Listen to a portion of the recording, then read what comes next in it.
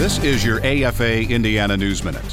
While many Democrats in Congress refuse to watch the videos showing Planned Parenthood involved in the sale of body parts from babies they abort, they instead want an investigation of the pro-life group responsible for the undercover investigation that produced the videos.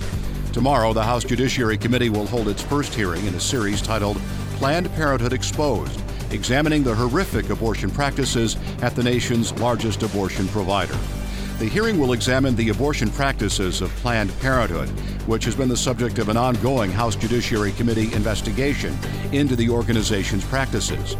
But Representatives Elijah Cummings and John Conyers wrote a letter saying that while there is no evidence Planned Parenthood has broken the law, they think that the group behind the videos, the Center for Medical Progress, may have.